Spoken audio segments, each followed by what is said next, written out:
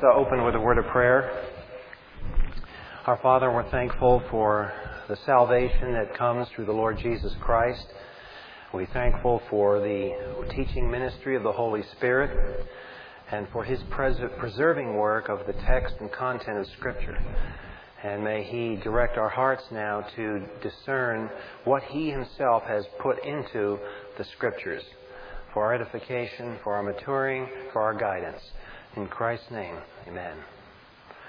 Okay, we're coming down the home stretch here. I think we'll probably have 2 more Thursdays after this, and we'll be done with the section that we're in. And in this one remaining chapter, which will be the details of the return of Christ. And I'd rather start that back again in the fall when we have time, because otherwise it's just a big rush, and it's not something to rush through. So tonight, just to go back to where we were on eschatology, the last area of the church age. There's a diagram on the handout tonight on page 107 that I think summarizes what we've been doing for the last 3 or 4, 5 weeks.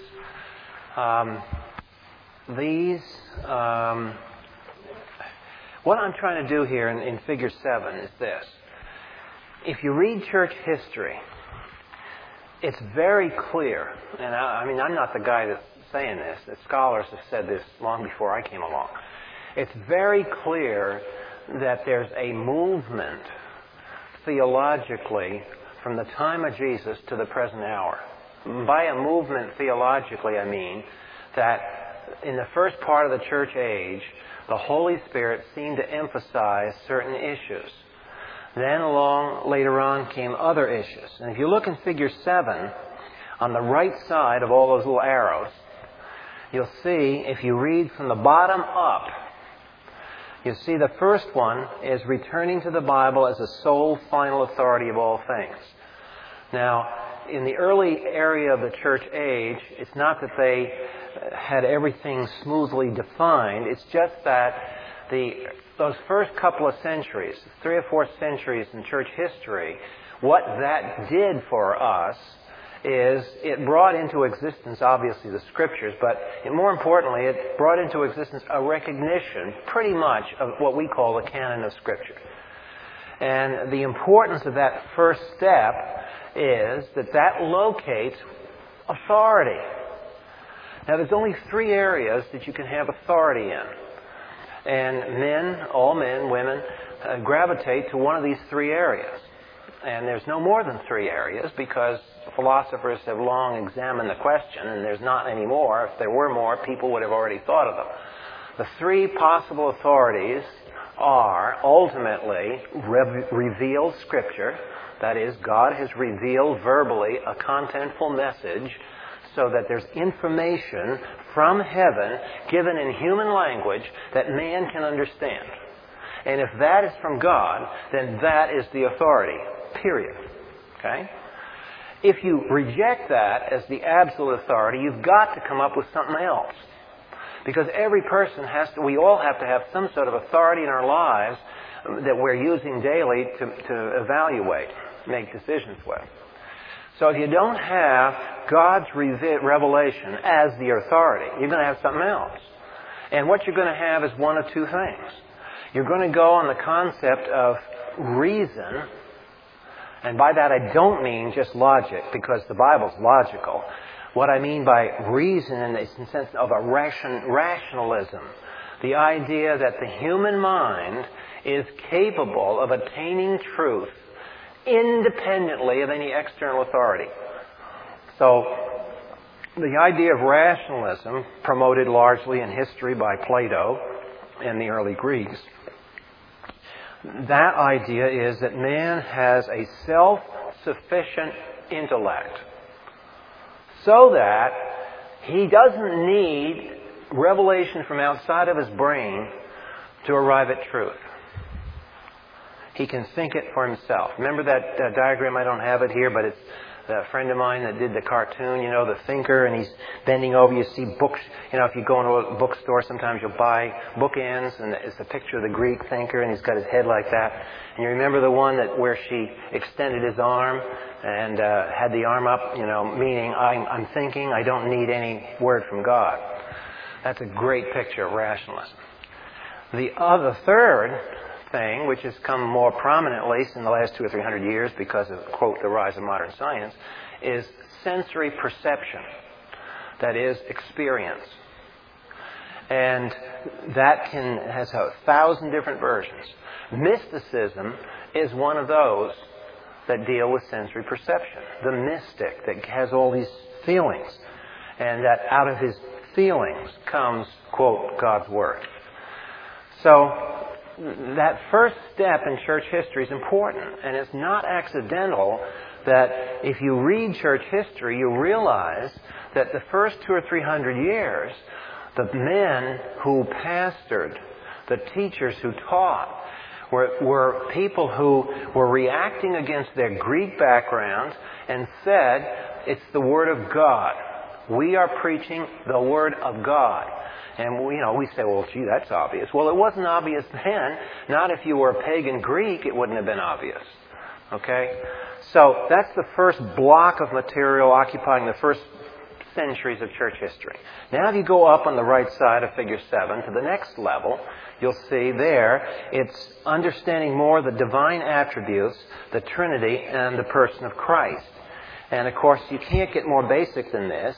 And it behooves us all the time to go back over these.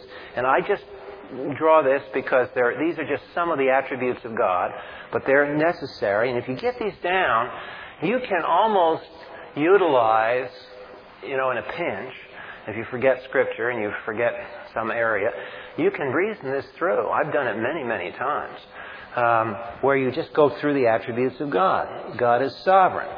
Means He controls all things. There's not chaos out there. It's not chaos and God. It's just God. He is in control of all things. God is absolutely righteous. He is just. You can call that His holiness. That is, He is the moral standard. It's not what you think. It's not what I think. It's not what a Gallup poll says. Ultimately, it's God's character that determines right and wrong. And then there's God is love. God loves. And if He doesn't love, then all human love becomes transient. And that's why this giant attribute of love is important, because that's the anchor for human love. Human love without divine love, if God doesn't have the attribute of love, is rootless. It is arbitrary. And it is impotent. Then we have the fact that God is omniscient. That is, He knows all things. There is the location for the reasoning process. That is, there is true knowledge because God thinks it. And it's His thought that is the archetype and forerunner of whatever we think. We think God's thoughts after Him. But if He's not there to think, then what we come up with are just chemical reactions in an evolving brain. And that's all it is. It's not truth. So there's God's omniscience. Those are His more personal attributes. We can also get over into His omnipresence. That is, He is everywhere. That is the basis for geometry and space. That is, what we call geometric reasoning in space is really a creature version of omnipresence. That God is fully there. And then the creature has an analog to that. Then we have God is omnipotent. And He is all-powerful. He can do all things according to His will. And that is the basis for energy in the universe. That the archetype of all energy and all work is God's omnipotence. Then we have God is immutable. He never changes. There's the other root of logic. You see, a logic machine breaks down if the categories that you use at this stage of your reasoning are changing at the 14th step of your reasoning process. If you're reasoning about a cat category cat, and by the time you get down to the 14th step in your logical process of reasoning, now all of a sudden the category of cat gets wishy-washy and you can't categorize it. You can't think through it. That's why ultimately evolution, being the idea, the dogma of a transmutation across boundaries, is ultimately an irrational belief because it destroys categories. And anything that destroys categories destroys logic. So immutability means God is the same yesterday, today, and forever, and a billion years from now He's going to be the same God. And that's the basis for all stability. How do we know when history is as chaotic as it is, nations rise, nations fall, accidents happen, disasters happen, loved ones get killed on the highway, die of horrible suffering, we have wars, we can have biological war and wipe out thousands of people, and all these horrible things. But there's one thing that will always be the same. And that is God and His character. God is the same yesterday, today, and forever, period. So, whereas we can't locate our stability in human institutions, we can't locate it in how strong we are, because we might not be strong tomorrow. We can't locate in how brilliant we are, because we may be deceived, or we may have another experience that refutes some of what we think from the human point of view, not from the Word of God. So we have omnipresence, omnipotence, immutability, and of course God is eternal. He's not going to end. He never began. And there are other attributes. But the idea is that if you're not clear on who God is, and that all these attributes are attributes of the Creator, and down here we have the finite creature who shares similarities with God, but they're only similarities. None of these attributes are possessed by people. And of course, what part of the universe, what part of the creation scheme is made in the image of God? Man is made in the image of God. So therefore, dinosaurs, dogs, cats, bugs, and men, of that assortment, which ones show more of the attributes of God? Man does. Man is made in God's image. And it's precisely there is where the cosmic battle hangs. The cosmic battle for the last 4, 5, 6, 7,000 years has been centering not on dogs, cats, and bugs. The cosmic battle has been centered on people and what people believe or what people disbelieve, whether people defy the living God or whether they bow their knee to the living God. That's where the controversy stands because of the nature of man. So this is the basic thing. In the early centuries of the church had to get these attributes correct. And of course, in doing this, they realized that there are revelational information in the New Testament that shows that Jesus has two natures. He is God, for He says, I am, using the very words out of the Old Testament for God. So we have passages that speak of Jesus as God, and then we have passages that speak where he appears as a man. So He speaks as a man. He's tired. He's hungry. He sleeps.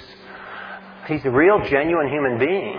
But He's also God. And so the church, at the second point, had to deal with the person of Jesus Christ. And it took 400 years for the church to come up with the following statement. And the following classical statement is at Chalcedon. And this is called Chalcedonian Christology.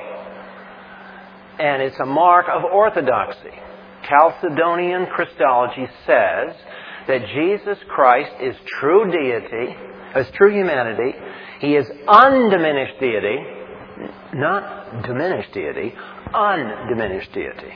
He is true humanity. He's not just a body in whom God dwelt. He is true humanity. He has a real human soul, a real human spirit, a real human body. He is a true human. So he has true humanity with undiminished deity. That is, he has all of these attributes. United, however, in one person, without confusion, the creator-creature distinction remaining forever the same, without confusion, forever. Now, that's easy to say for us in one simple sentence.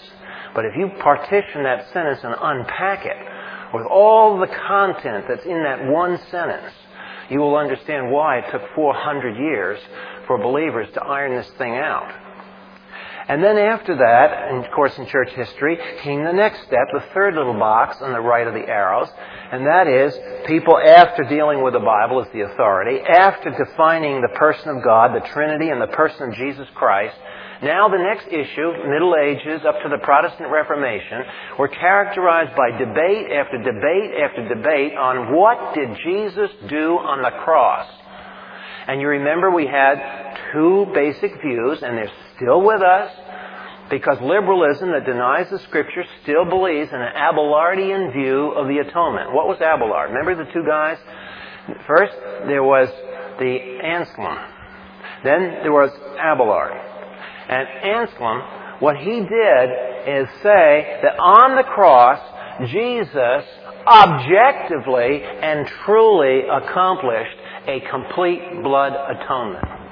That was something that was done there, whether 1,000 people believed it, no people believed it, or 1,000,000 people believed it, doesn't make any difference. Jesus Christ on the cross made a sufficient blood atonement before God the Father. So there was something truly done on the cross. Whereas Abelard and these other people said, it's not what Jesus did on the cross, it's the impact of that psychologically on people. People look at that and they say, oh, what a martyr's death, and so inspires me. So it was all psychological and subjective. But the problem and weakness with Abelardian soteriology is simply this. If he really didn't do a blood atonement on the cross, then why should it have an impact? The impact that it has is precisely because something really happened there. So the debate over the finished work of Christ, and you'll notice in the box, and appropriating it by faith, and that was the issue in the Protestant Reformation. How do the merits of Jesus' atonement come to you and to me? Does it come to us because we impress God? We do 1,000 good works, we come to church, we get baptized, we get confirmed, we go to Mass or we go to communion, and we get a certain number of points that show that we're really interested, and if we're really interested, then God will drip His grace down a little bit at a time. That's basically the Roman Catholic position. The Protestant Revolution that traumatized Europe was the audacity of people like Luther and Calvin to say, hey, it's a salvation package, folks. You don't do nothing to merit the merit of Christ. All we can do is receive, because we got nothing. Merit-wise, before a holy God, we have zero assets. And therefore, any positive righteousness that we get has to come from Him, not from human works. And since it has to come from Him, and it's that work that establishes us, it's a perfect work, we get it, period, in toto. And if we don't get it in toto, and if we're not sure that we are recipients of that work, we cannot start and take the first step in the Christian life. Because in the Christian life, we have to operate by faith. What is faith? Faith is the confidence that all that is true. Well, if we're not confident that we are born again, we're not confident that we're justified before Him, tell me how I'm supposed to live the Christian life. I've got to have that. And remember the debate at the third level. The debate was the Protestant Reformation was very, very dangerous. And it was very, very dangerous because it would lead, so-called, the Catholic critics said, that when you are saying and preaching a gospel in which the salvation package is complete, sola fide, sola Christo, only by faith, only by Christ, what you have done is you've allowed ordinary Joe and Q public who thinks he's got this salvation package to walk around and do what he wants to, and he's not. You've removed his fear. And because you've removed his fear, he can go out and raise hell and have all kinds of licentiousness and so on and not be serious at all. So the only way you can get people to live godly lives, the argument went, was to withhold assurance of salvation from them so they'd be good boys and girls. Always under fear that if they weren't good boys and girls, they'd go to hell. The problem with that is that then that's not walking by faith. That's walking by fear. And that's always the problem of a good works-based religion. So the issue there was what did Christ do on the cross and how do we appropriate it? Finally, the last box going upward in figure 7 is a summary of what has been happening in the last 200 years of church history.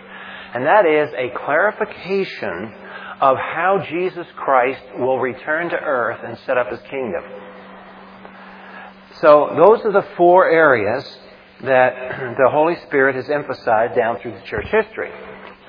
Well, that's fine. That's what the Holy Spirit's done for the church. What about what the Holy Spirit has done for individuals?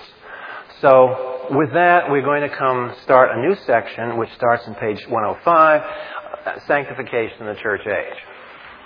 Before I get there, however, because the last part that we were talking about premillennialism and amillennialism, and you'll remember that we said that the premills, the people who believe in a literal kingdom, that Jesus Christ is going to come before the kingdom, that belief was very, very instrumental, particularly as liberalism and modernism came to America after 1860. From 1860, 1870, 1880, when those years were happening after the Civil War, there were a series of Bible conferences. They were held in New York and Massachusetts. They were interdenominational conferences. The Presbyterians and the Baptists and Episcopalians got together, and they were trying to iron out this business of the return of Christ. And through those conferences, they came to respect a return to what the church had believed in the first 200 or 300 years, premillennialism, based on a literal interpretation of Scripture. Well, no sooner did they do that, but here come the modernists and the liberals. They've got their PhDs from Germany. And by the way, I heard a very interesting... Last week I was out in L.A. talking to a professor of New Testament, and who had done his thesis on what, if you go to college and go to take a religions course, sooner or later you're going to run into what they call the synoptic problem. And that is the basis of the first 3 Gospels. Who wrote what? And the liberals have all this theory about a document called Q, and this and that, and whether Mark started it, and then Luke and Matthew copied it, and all the rest of it. Big argument. It's been going on for 100 years. And it's interesting that he, in his research, found out evidence in Germany, where all these guys are getting their doctorates, that when the German universities started setting up courses to train people in how the Bible came to be, that they were afraid that the conservative scholars in Germany who believed in a literal Bible, who believed in the integrity of Mark, Matthew, and Luke, that they didn't want that influence because at that point in the scholarly world, Roman Catholicism had pretty well held that line. We disagree with esoteriology, but they certainly adhere to the authority of Scripture insofar as they allow it to happen in their scheme of things. But they used to, the older Catholic scholars, used to believe pretty much like fundamentalists as far as the authority and how the Scriptures came to be and so on. Well, the guys that headed up these university departments didn't want that. They wanted to stop that business. They didn't want Catholic and conservative Protestant influences on the university campus. So they deliberately and my friend says he's got the documentation. I'm going to ask him to provide it. The documentation that behind the scenes, the German universities deliberately started a fake version of how the three Gospels came out just to fight the conservatives that they didn't want on their university campuses. So guess where the rising, brilliant young men who were training for the ministry went in 1880, in 1890, in the 19th century? They went to Berlin. They went to the German schools because the Germans had, quote, the best schools. So these guys learn all this unbelief and all this concocted scheme of how the Bible came to be, and they come here to America, back to the pulpits. Worse, they don't come back to the pulpit, they go into the seminary so they can teach the guys and screw them up that are going to come into the pulpit. Well, they can't do it too much because, you know that George Patton used to say the most sensitive portion of the human anatomy is this, the wallet. These guys have to get paid. So you really can't preach your unbelief too much in the Christian church because, you know, after all, you might raise eyebrows. So in a very sneaky way, they always talked about God's love, and they used all the Christian words. You'd go hear a sermon at Easter, and they'd all talk about the resurrection. Of course, they didn't mean resurrection in the physical sense. They meant spiritual resurrection, but they used that vocabulary to confuse people. Well, it was the lowly fundamentalists and dispensationalists, premillennialists, who had an insistence on checking everything by this. They didn't just sit there in the pew and take whatever drivel came out of it. They went back and they studied the Bible. And out of these Bible conferences at the end of the 19th century came a Bible called the Scofield Reference Bible. That was one of them. And little old ladies in the congregation would sit back in the 18th pew with their little Scofield Bible. And when this guy started spouting off his stuff, they were sharp enough to smell a rat here. Something's wrong. And anyway, we had a big fight, big argument. I mentioned it many times. It's an important chapter in American history that probably not 1 in 10 Christians know about. What happened between World War I, the end of World War I, and the Depression? From 1917 to 1929 saw a war in this country that was spiritual. During those years, every major denomination was taken over by liberalism. During those years, every major seminary was taken away from the conservatives. Now, just so that you get this, I'm going to have 3 exhibits here tonight, just to show you what was going on. Here is a quotation, not mine. Here is a quotation from the journal Christian Century. That's a theological journal. It's basically a mouthpiece of liberalism in this country. The date of this quote I'm going to quote you right now is January 3rd, 1924. Okay? 1924. Now you listen to this quote. This is a picture that you will never hear in your public education. You will not hear this in the university history course. But this is fact, people. This explains why we are where we are, why fundamentalists are in some storefront church and not, in the grand motif. Christianity, according to fundamentalism, is one religion. Christianity, according to modernism, is another religion.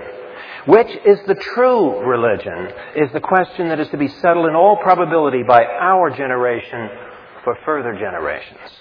1924. There is a clash here as profound and grim as between Christianity and Confucianism. Amiable words cannot hide the differences. Blessed be the tie that binds may be sung till doomsday, but it cannot bind these worlds together. The God of the fundamentalist is one God. The God of the modernist is another. The Christ of the fundamentalist is one Christ. The Christ of modernism is another. The Bible of fundamentalism is one Bible. The Bible of modernism is another. The church, the kingdom, salvation, the consummation of all things. These are one thing to fundamentalists and another thing to modernists. Which God is the Christian God? Which Christ is the Christian Christ? Which Bible is the Christian Bible? Which church, which kingdom, which salvation, which consummation of the Christian church, the Christian kingdom, the Christian salvation, the Christian consummation? the future will tell. 1924. You see what was going on? You get the idea from this quote, and I hope you did, that it was a total conflict over every area, and they knew it. People back then knew it. It was a total war. And it wasn't just a disagreement over, half a page in Zechariah here. This was a disagreement over the total nature of the Bible, and this is in the major theological journal of America. This was going on in every major denomination. Your grandparents lived through this. You go back to your grandparents' bookshelves, or you go digging around some of the places, you find some books on there, and one of the books you're going to see is a book by probably The Manhood of the Master. It was one of the best sellers in the 20s. It was written by a guy called Harry Emerson Fosdick. Fosdick was one of the great liberal leaders, and he was wonderful. He had good press. If he was on a talk show today, he would make every fundamentalist look like the world's biggest idiot, the world's biggest bigot. He was a tremendous politician. He had personal charm, and he had tremendous power and influence in this country. One day, in June of 1922, he was the guest minister at the New York's First Presbyterian Church. And he's in the middle of this. This is 1922. Remember the quote I read you? 1924. Get the dates. This is one of the most famous sermons in the 20th century. June 1922. I will just read sections of it, just to give you the flavor. How cool this guy is. How slick he is. This morning we are to think of the fundamentalist controversy, which threatens to divide the American churches, as though already they were not sufficiently split and riven. Later in the quote, already all of us must have heard about the people who call themselves the fundamentalists. Their apparent intention is to drive out of the evangelical churches. Notice the difference in vocabulary. See, liberals claim that they are evangelicals too. See? Notice that. The fundamentalists are going to drive out of the evangelical churches men and women of liberal opinions. I speak of them more freely because there are no two denominations more affected by them than the Baptists and the Presbyterians. We should not identify the fundamentalists with the conservatives. All fundamentalists are conservatives, but not all conservatives are fundamentalists. The best conservatives can be often seen to give lessons to liberals in true liberality of spirit. But the fundamentalist program is essentially illiberal and intolerant. The fundamentalists see, and they see truly, that in this last generation there have been strange new movements in Christian thought.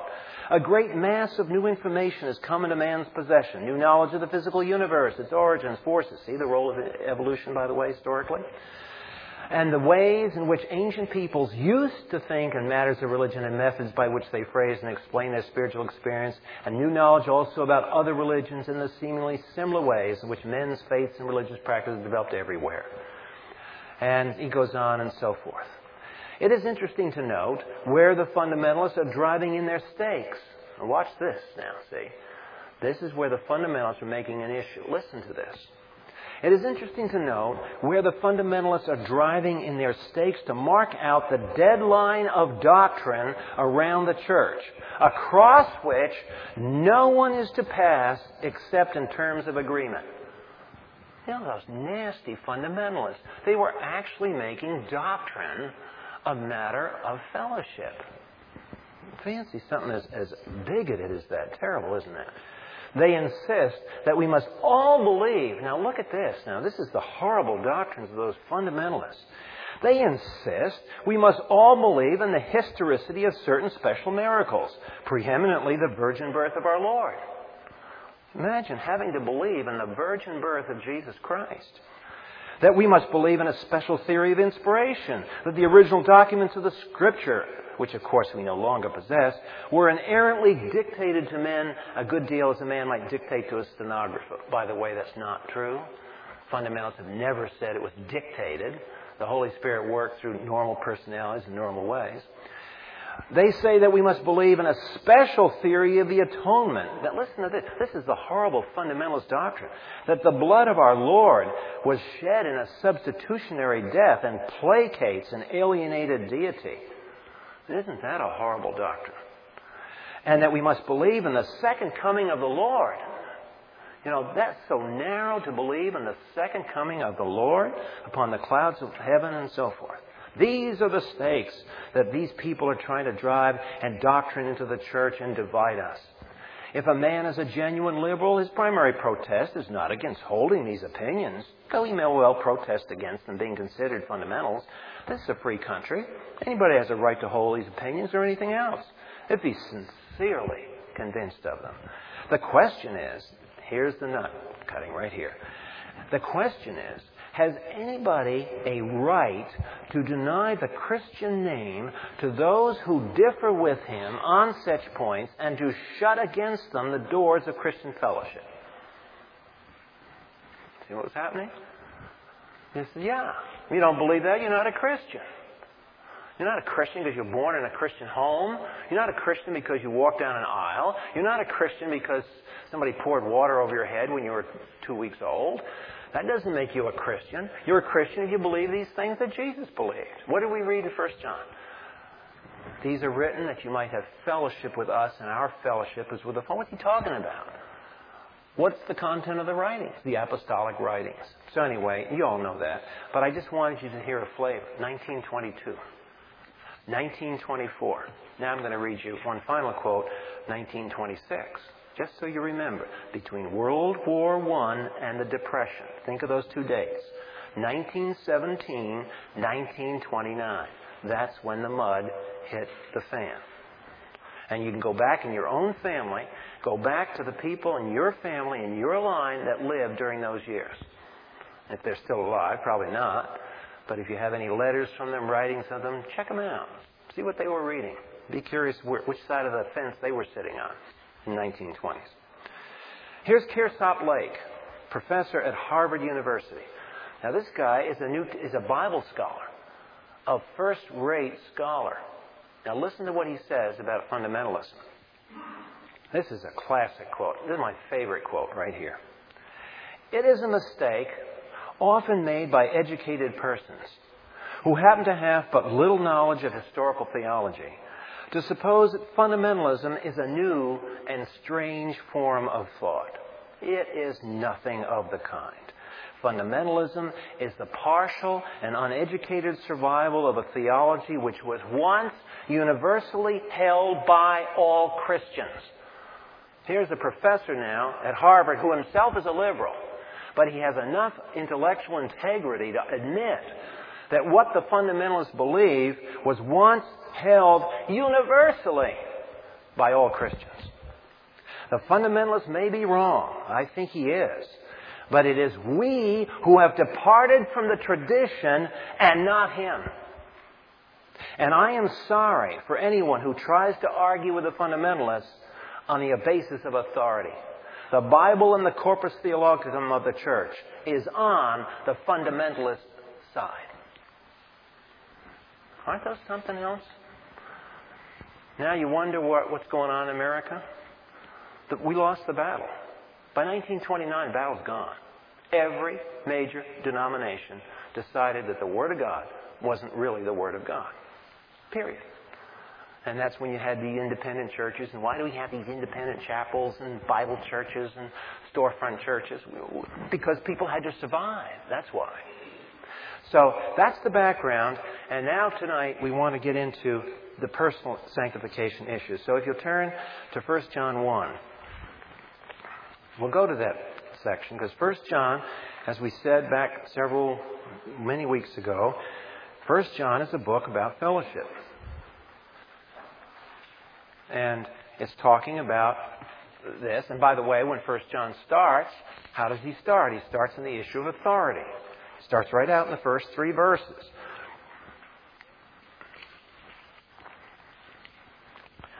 What was from the beginning, what we have heard, what we have seen with our eyes, what we beheld, and our hands have handled concerning the word of life.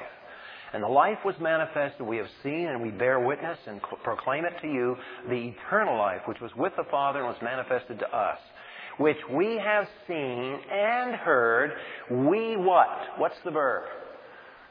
We proclaim to you. Now, I submit to you that the verb to proclaim has what in mind, if not content? When you proclaim something, what do you proclaim? A feeling? Or do you proclaim a thought?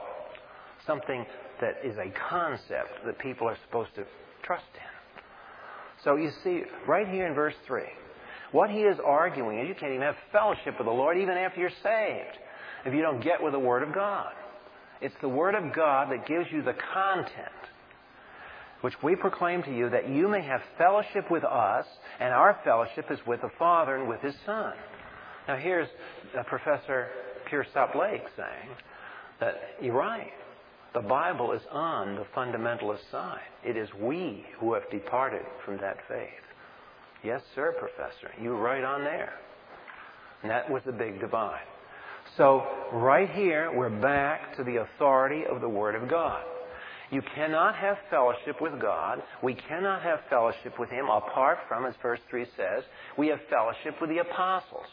And when you recite wherever your church is, and you recite the Apostles' Creed, and you get to that phrase in the Apostles' Creed which says, we believe in the Holy Catholic and Apostolic Church. And if you're a Bible-believing Christian, you can really say that and mean it. Because what you mean by holy Catholic means universal, not Roman Catholic. I believe in the Holy Catholic, universal, Apostolic, the Holy Catholic Apostolic Church, and so forth. That refers here to things like verse 3, apostolic. How do you have fellowship with Christ? But through the apostles. Isn't it true? Where else do we learn about Jesus? Through the apostles. Don't learn about Him anywhere else.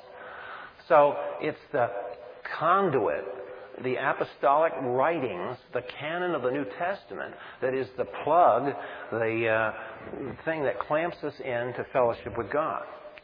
So what we want to do, beginning on page 105, is we're going to review the categories of sanctification. We've already done that in previous years when we dealt with the Old Testament. We covered the same thing. We're going to cover the same 5 categories. And we're going to start with phases of sanctification. This is a fundamental idea. There's going to be several ideas to handle this issue of sanctification. These are just tools to help you when you read the Word of God and to apply it. One of the things that you have to realize is that there are phases of sanctification.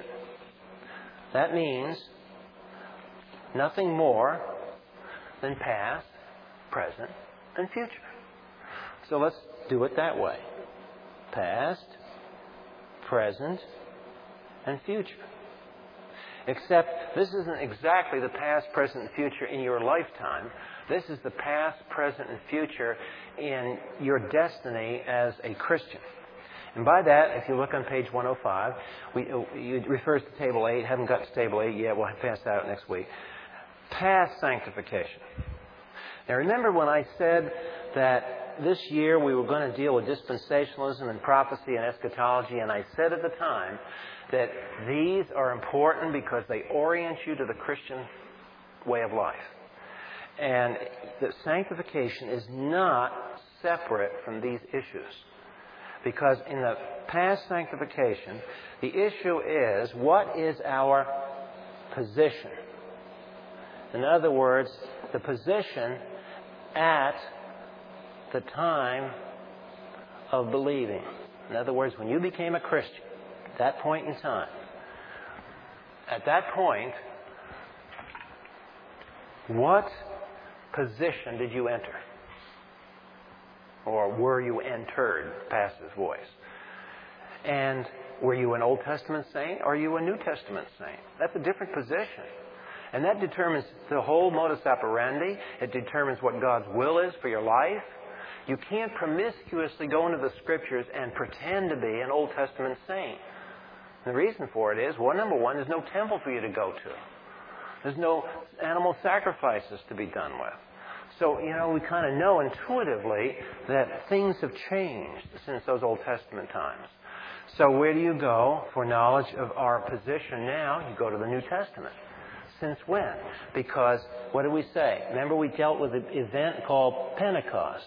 After the cross of Christ, after His resurrection to heaven, He sends the Holy Spirit down to earth, and we have Pentecost.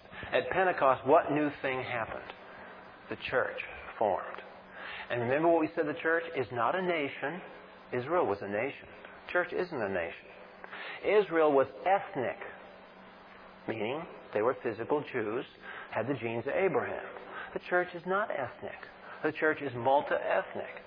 The church is multicultural, that way, in this good sense of the word. So the church is a different thing than Israel was.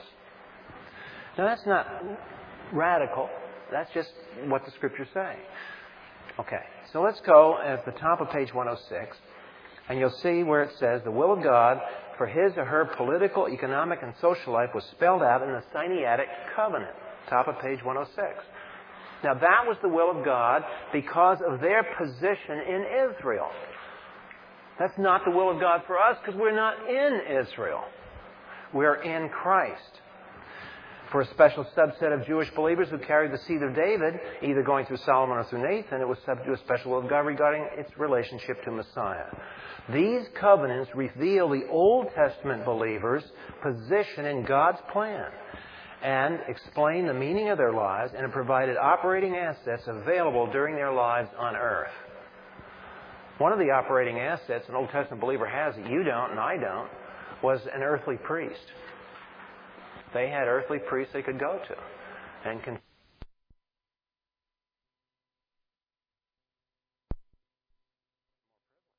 But you see, what I want to get here is that the past, the trigger, the basis of salvation, of sanctification, is your position. And you've got to see where that position is in the grand scheme of things from Genesis to Revelation. That's why dispensationalism looks to the uniqueness of the church. Okay, next paragraph on page 106. With the coming of the church, each believer shares blessings of the new covenant given to the Messiah, especially for Gentile and Jewish believers. And so forth. We've already talked about the new covenant and why it's not fully implementing and so forth and so on. Figures 5 and 6 show at least 6 items for every believer of the Trinity constitute the operating assets of the New Testament believer. So if you go back to page 84 in the notes, and I'll put it up here on the board if you don't have page 84, because we do want to review that. Remember how we broke this down? We said each member of the Trinity, the Father, Son, and Holy Spirit, has done things for us. And this constitutes our position. So when we talk about sanctification or Christian growth, we have to go back to our assets that we have. Here's the Father, here's the Son, here's the Holy Spirit. Now, this is just an abbreviation, folks. This is not complete. You wanted to go back, the guy that started Dallas Seminary, Dr. Louis Perry Chafer, has 36 things that he lists of positions and possessions of the church. But this is just a quickie, okay? So what does the Father do according to Figure 6? God the Father, and remember this is taken right out of Romans. This is not some weird doctrine or something. This is just a quote of Romans 8, 29 and 30. God foreknows, God predestines, God calls, God justifies, and God glorifies. That's all from Romans 8, 29 through 30. And then we added to that the fact that in the book of Hebrews, God also disciplines like a father does his children. That's why he's called Father. The first person of the Godhead is called Father because he's like a father. He disciplines his children. So there's the answer to the objection of the Protestant Reformation that if you have a grace package that is so gracious, is so liberating, that this will allow people to go out and live licentious lives, that idea is cut off and checked by the doctrine of discipline. Because God is our Father from the instant that we believe in Jesus Christ. God is your Father, God is my Father. And when we get out of line, He applies discipline. And I frankly don't care too much for His discipline. I don't think you do either. And He can get very rough with Christians. According to 1 Corinthians 11 that every pastor reads in communion service, what can he do? He can kill us. we get out of line, God the Father will kill you or me. He can do that. Paul says, many sleep and many are sick. Not all sickness is due to that. But God can strike us with bad health, and God can just take us right out, check us out right now. That's all. I've had it with you. Boom. So if you keep that in mind, if you stay with the Bible, everything is balanced. You don't have to make the Word of God protect the Word of God. It protects itself. So here are 6 things that God the Father does. Those are things that every Christian has in common. Every one of us has been foreknown. Every one of us has been predestined. Every one of us has been called. Every one of us has been justified. Every one of us is being glorified and will be glorified. And every one of us receives the discipline of the Father. Nobody can take these things away from you. No government can take it away. No person can take it away. No religious authority can take this away. This is the asset given to each person who believes in Jesus Christ. Now we come to the Son and figure we list some of the things that Jesus Christ does. Jesus Christ lived a perfect life as a human, true humanity, undiminished deity. He lived a model life. He proved that the human race does not have to err. To err is human. No, it isn't. To err is being a fallen human. But there was one human that did not err, and that's Jesus Christ. And so Jesus Christ is the model. Jesus Christ, as Adam should have, Jesus Christ generated acceptable righteousness and merit to the Father. That's where it comes from, His perfect life. Jesus Christ died and He rose again.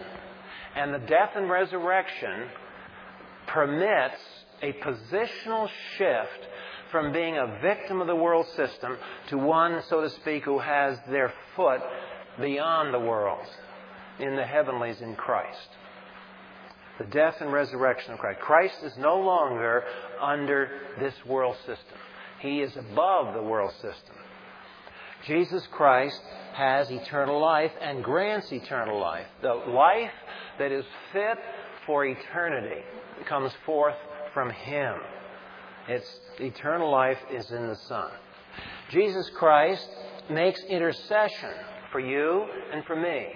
And the object of His intercession, also spelled out in the book of Romans, is that He applies His atonement to us to cover our sin when Satan accuses us before the Father. Now, we've all had accusing thoughts in our heads. We've all known what guilt thoughts are and guilt patterns and guilt parties are.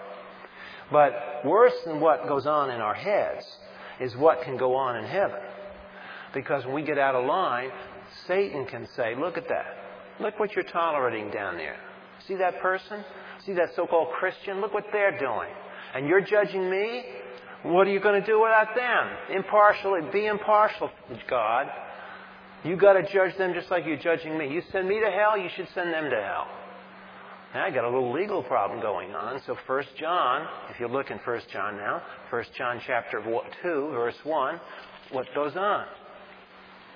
It says, 1 John 2:1, my little children, I'm writing these things to you that you may not sin. But if anyone sins, we have an advocate with the Father, Jesus Christ the righteous, and He is the propitiation for our sins. So one of the things that Christ's intercession does for us is He applies the result of His atonement to us. That's grace. We don't earn it, we don't deserve it, but it is God's grace toward us. And then Jesus Christ directs the church. He's the head of the church, the Bible says. The head, the brain, directs the body. And so forth. He directs the church. That diagram we just got through is going to 4 areas of church history. Who do you suppose engineered the lesson plan for the church? Who has engineered how the church has operated, for example, the entrance into Europe, and why the Christian religion is really European-centered. Why didn't it go east? Why didn't it go into Asia first? Why did it go into Europe? Well, we've talked about why it went into Europe, because of the Japhetic influence and so on. So we have Jesus Christ directing the church, and then we have Jesus Christ is the one who judges the church. The Bema seat. 1 Corinthians chapter 3, 2 Corinthians chapter 5. And there, the important thing about the judging here is that God the Father has committed judgment to God the Son. Now, why is it? What principle of justice is operating here so that God the Son is the guy that does the judging? Well, anybody serve on a jury?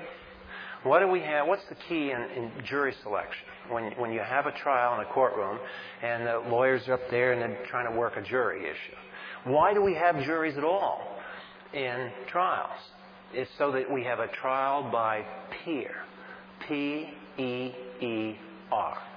Trial by peer. And it's looked upon on the human level as a means of promoting justice. Because if you are tried by somebody that's 10 strata above you economically, they're not going to sympathize with you. You've been unemployed and you went out and stole some bread. Well, here's a guy who drives a Mercedes down the road all the time. He can't figure out why you stole bread. Because you were hungry, that's why. So you have to be tried by somebody who's of equal economic background and culture and so on, so they can understand what you went through when this happened. That's called trial by peers. Now, God, interestingly enough, judges the same way. That of the three persons of the Trinity, one of them has been picked out to do the judging. And that's God the Son. Now, why is that? Because God the Son was tempted in all points as we are, yet without sin. So when we sit there and blow smoke about, well, it was my adrenal glands, it was my low blood sugar, or as one murder suspect, a very famous trial in California, I ate Twinkies at 10 o'clock, and so that lowered my blood sugar, and I went out and robbed a bank and killed somebody at noon. It's called a Twinkies defense.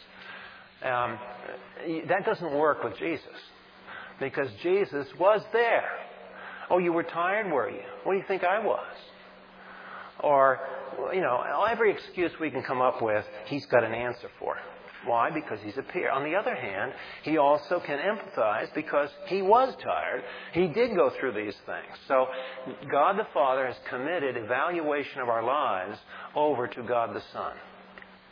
And then we have in the diagram 6 things the Holy Spirit does for us. Remember, R-I-B-S, ribs, regeneration, indwelling, baptizing, sealing, giving intercession, and a spiritual gift.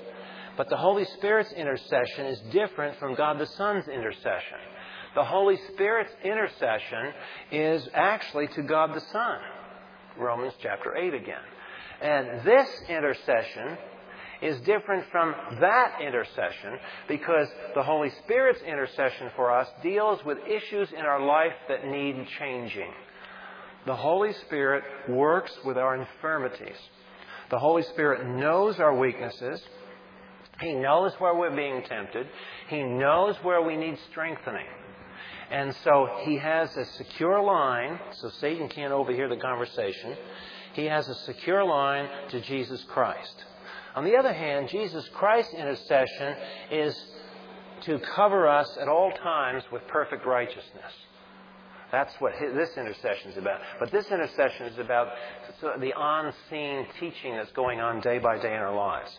Well, we said enough to say that the past sanctification, this going back to the first step in sanctification phases, the past is our position.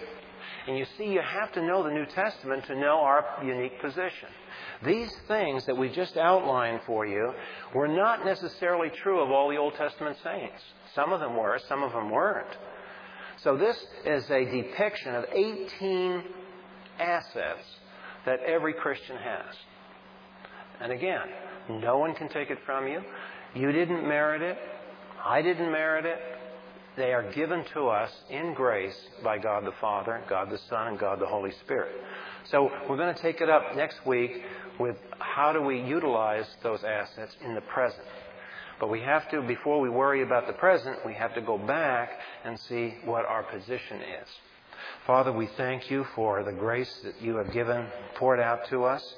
And we thank you that you have given us all of these rich things.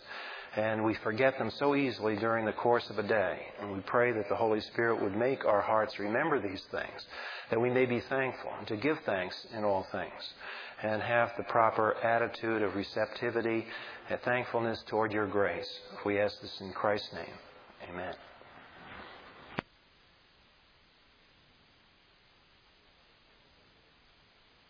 Well, stimulators for Q&A aren't here tonight. Ah, okay, good. I find interesting since, it started in Germany, the liberal thing. The agenda, always there's an agenda there somewhere, and I know obviously of power and control, but how does it get that corrupt from the true believer? Is it sort of a slow process, or, how did such authority become so powerful that changed everything? And who would make, what was the agenda kind of making that decision to come to the false thing? Well, I don't... What did they gain from that? Well, I think, Dave, what they gained from it, first of all, I don't think they were believers that started it. They were just leading German scholars. And the issue I think they felt is the issue that goes back to Pontius Pilate and Caesar. We Christians, for someone who is not a Christian, we represent something that though we may be nice people, may not be nice people, but we may be socially at peace. But all the time, even when we're socially at peace, we stand for a principle that is threatening to a non-Christian. The idea, first of all, that all men are created instead of evolved, makes immediately, it sets up an agenda that we're responsible. Of course, intuitively, we know from Romans 1 that every member, whether atheist, agnostic, or Christian, knows in their heart of hearts that this is true anyway. It's just they suppress it. So the issue here is that the festering defiance of God always lurks beneath the veneer. And at certain periods and places in history, it breaks through the veneer and shows all its ugliness. But other times it hides. It lurks underneath. It doesn't show itself. And I deliberately mentioned Germany because it's traceable to Germany. This is something objective. I'm not just name-calling Germans. Luther was a good German. There's godly Germans. I was just listening to a tape this morning going to work of the girl that was, what was her name, Dana Curry, one of the two girls that were captured in the Taliban in Afghanistan. And this was an address that after she got back to the country, she was telling about her adventures in Afghanistan. And one of her joys was an incidental, I thought was kind of neat about the president. She said when she sat next to President Bush, after she got back with her dad and stuff, he leaned over to her and he said, don't we have a gracious God? And she said, I was just so touched that the President of the United States would in sincerity, not just mouth the words, but just lean over and say, Dana, we have a great and merciful God. And so that's, that was just encouraging. But anyway, talk about Germans. One of the girls there in prison with her, 40 women with one toilet in the jail. That was interesting. They had a German lady that was there. One of the girls was a German. And somehow she got word out to her mom, or her mom talked to her, I forgot which it was. And there were Christians all over Germany praying for that girl. And from Germany it spread into Holland and France. And so the Christians kind of have their built-in network. So this is not to demean those kind of Germans. It's just that Germany was the center of the Reformation. I almost think it's because Satan resented the Reformation, that he had to just get back at it. Because look at the hellhole that happened in Germany in the 20th century. Now, isn't it interesting that in the 19th century, one of the great apostles that led to Hitler's belief system was none other than Friedrich Nietzsche, and the rise of his essay, The Superman. Nietzsche had a concept of the Superman, and the Nazis came by and fulfilled it. So here you have this kind of almost like cause-effect, that rationalism and unbelief rise up, and within 100 years, you have this paroxysm of violence in Europe, all coming out of Germany. So almost like just a demonic influence on the culture at that point. And I don't know how to explain it. It's just that these things happen. Yes? Being a German, and one of the things that we talk about is Germany tends to have a very prideful existence. Even today, you can't own land in Germany unless you were a true citizen, and you have to have no papers going back generations and generations showing that you live, in Germany, and that you're descended from German background. So I often, I'm not saying Germany is the only one. I think there's Oriental countries. Yeah, Japan's the same way. Very, very prideful existence. And they flourished at anything they set their mind to. They rags to riches. Oh, yeah. It's a constant story in their history. And whatever they do with gusto. That's right. So, not just their beer either.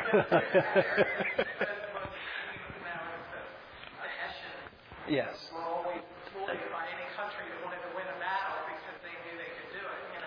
So I tend to think a lot of it's cultural that also sets them up for that demonic thing that occurs. Because of course pride is the number one fault everybody. Yeah.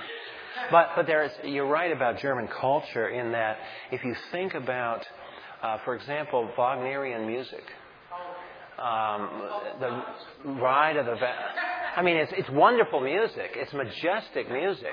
But you listen to some of his thing and think about the Ride of the Valkyries and so on. I mean, it's very pagan, and that's why you understand why the Nazis loved Wagner. Germans are very good, and when they want to be demonic, they're very good at it. When they're godly, they can also be very good at that. George Mueller, for one. So we have, people like that. We have, of course, Luther himself, and the people that it wasn't just Luther. There was a bunch of other Germans with him.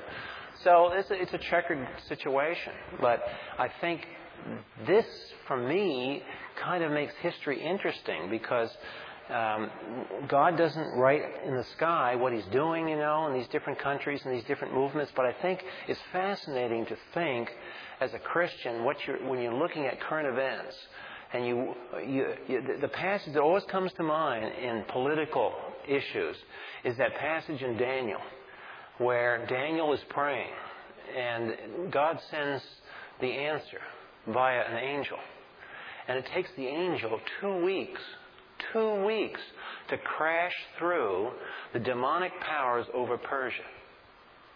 Now, what the heck is that all about? We don't know what that's about. All we know is that at that instant in history, which is, that's about the 5th century BC, what was going on? In fact, the demon, one of the evil powers, is called the king of Persia. So it's almost like when we see a world map with the different countries on the map, it's almost like it's almost a human manifestation of a demonic sectioning off of the world system. Countries have their mascots that are, the eagle is what goes back to Rome, the Roman eagle. So all countries have this kind of structure. And when you think, I was listening to this testimony this morning by Dana Curry of her adventures in Afghanistan, when she was saying how humbling it was after she was released to hear of the millions of people across this world that were praying for her. People in Germany, people all over Europe, people in America, people of many denominations. Now, you can't tell me that if that amount of prayer was going up by millions of Christians, that isn't correlated with the fact that the Taliban collapsed in 8 weeks. And as my son, who is now in Air Command and Staff College, learned from a lecturer who is the commander of Special Operations Command, at no point in those 8 weeks did America ever have more than 70 men on the ground. and a nation collapsed. Of course, the 70 men had big sticks from the sky. But the point still is that there were only 70 men on the ground during that Afghan campaign. 70. And that nation rolled right apart, came right apart. And that's amazing. What happened in 8 weeks is absolutely amazing when you think about where we were worried about when we first started this thing. And we were, oh man, are we going to have another Vietnam? Are we going to have soldiers mired there for months and years? And the whole thing fell apart. And I just can't help but think that that was God in answer to the fact that He wanted to crack open that culture for Christianity. I think there's a higher rule. I don't think it's just Al-Qaeda and all the other stuff. I think there's another thing going on there. And apparently in God's working, it's time that He said, those Afghan people are going to hear the gospel, and I'm going to open it up for them. Now, whether the church follows up with that is another story. But at least the door's cracked open. So I think and God does that. And MacArthur, after World War II, what did he do? He sent out for missionaries, said that the Japanese culture has been devastated. The whole institution of the hierarchy of the deity of the emperor, the invincibility of the Japanese mainland to conquest, and to have that all, boom, just destroyed. There was a generation right after World War II, 1945, that was open to missionary work, and the church kind of muffed that one. We did not send missionaries in right after World War II into Japan too well, and the Japanese culture has been very hard to deal with. But I think that's a legitimate biblical Christian view of history, and it's just that we can only speculate because we can't know exactly what God's doing. But we do know that as long as the church exists until the rapture, the command to go into the world and preach the gospel to every creature is a valid command. And He's not going to have doors. Doors may be stopped temporarily, but they're not going to be stopped permanently. And in the Islamic world has been shaken by these events. They have seen the United States just roll them back. They have been shocked at people coming out of their own religion doing these things. And now Israel is a big thing that, here's this Jewish colony sitting there in the heartland of Islam, and they can't get rid of it. Every time they try to get rid of it, they get kicked again. And that gives them grief. So God's doing something. And missionaries are finding ways of dealing with it through radio. We can't preach to the Muslims quite like we could to other kinds of people. But there are Christians that are innovating. I think of Campus Crusade, marvelous thing. They've got videos, not the Jesus tape so much. That's how Diana Curry got arrested for showing the Jesus tape. But Crusade has some Old Testament tapes. It's kind of like a Jesus story of the Old Testament. And they learn something. The Muslims in North Africa go across the ferry to Europe. And they like to go up there for the summer and so on, and they come back on the ferry. Well, they wait in lines, hundreds of cars in lines waiting to get on the ferry boat. So the Campus Crusade people go from car to car selling, not giving out, selling videos. It's just video. We're just selling this. You might be interested in it. You're Muslim. You talk about the Old Testament. Oh, okay. So these people are buying hundreds and hundreds of these video cassettes, taking them to North Africa right into the heart of Islam. So, I think that's a slick operation. And radio's doing the same thing. So, there are exciting things going on. It's just that there's some evil things going on all the time. And we're kind of stupid and naive if we think that history is just this plastic thing that purely is human. There are other powers involved.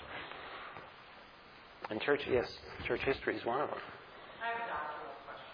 I was thinking about this a couple days ago. Just gleaning scripture and finding some interesting passages. And I remember when I was at Lancaster Bible College, one of the things the guys used to argue about was whether Jesus died for the sins of the whole world versus dying for only the elect. And I was thinking, just in my way, that I believe He died for the sins of the whole world. But then where do you find the unsaved person in that particular thought? Well, out of the blue this week, I was reading through the parts where the unpardonable sin against the Holy Spirit, and we had knocks on the person's heart, so to speak, and tries to persuade that person to be saved or whatever, calls them, and the person denies salvation, and that's the unpardoned sin against the Holy Spirit. So I sort of put two and two together and came to the conclusion that I was wondering if I would do it in the right way. I like to run these things by you to see if I'm pulling off the deep end. If Christ forgave all sin in what he did in his atonement, then it's interesting that the sin against the Holy Spirit is the unpardonable sin. And hence that person, when he comes before Christ and dies, is judged because of that unpardonable sin. Am I right? To some degree here? Back when, if you remember, back when we did the life of Christ, we got on the death of Christ, there was a section in the notes when I went through this whole thing about limited versus unlimited atonement. And the problem and why you get into these debates is because the question, when you start the discussion, you have to pay attention to the question you're asking. And this is one of those things that the answer to the question depends completely on the design of the question.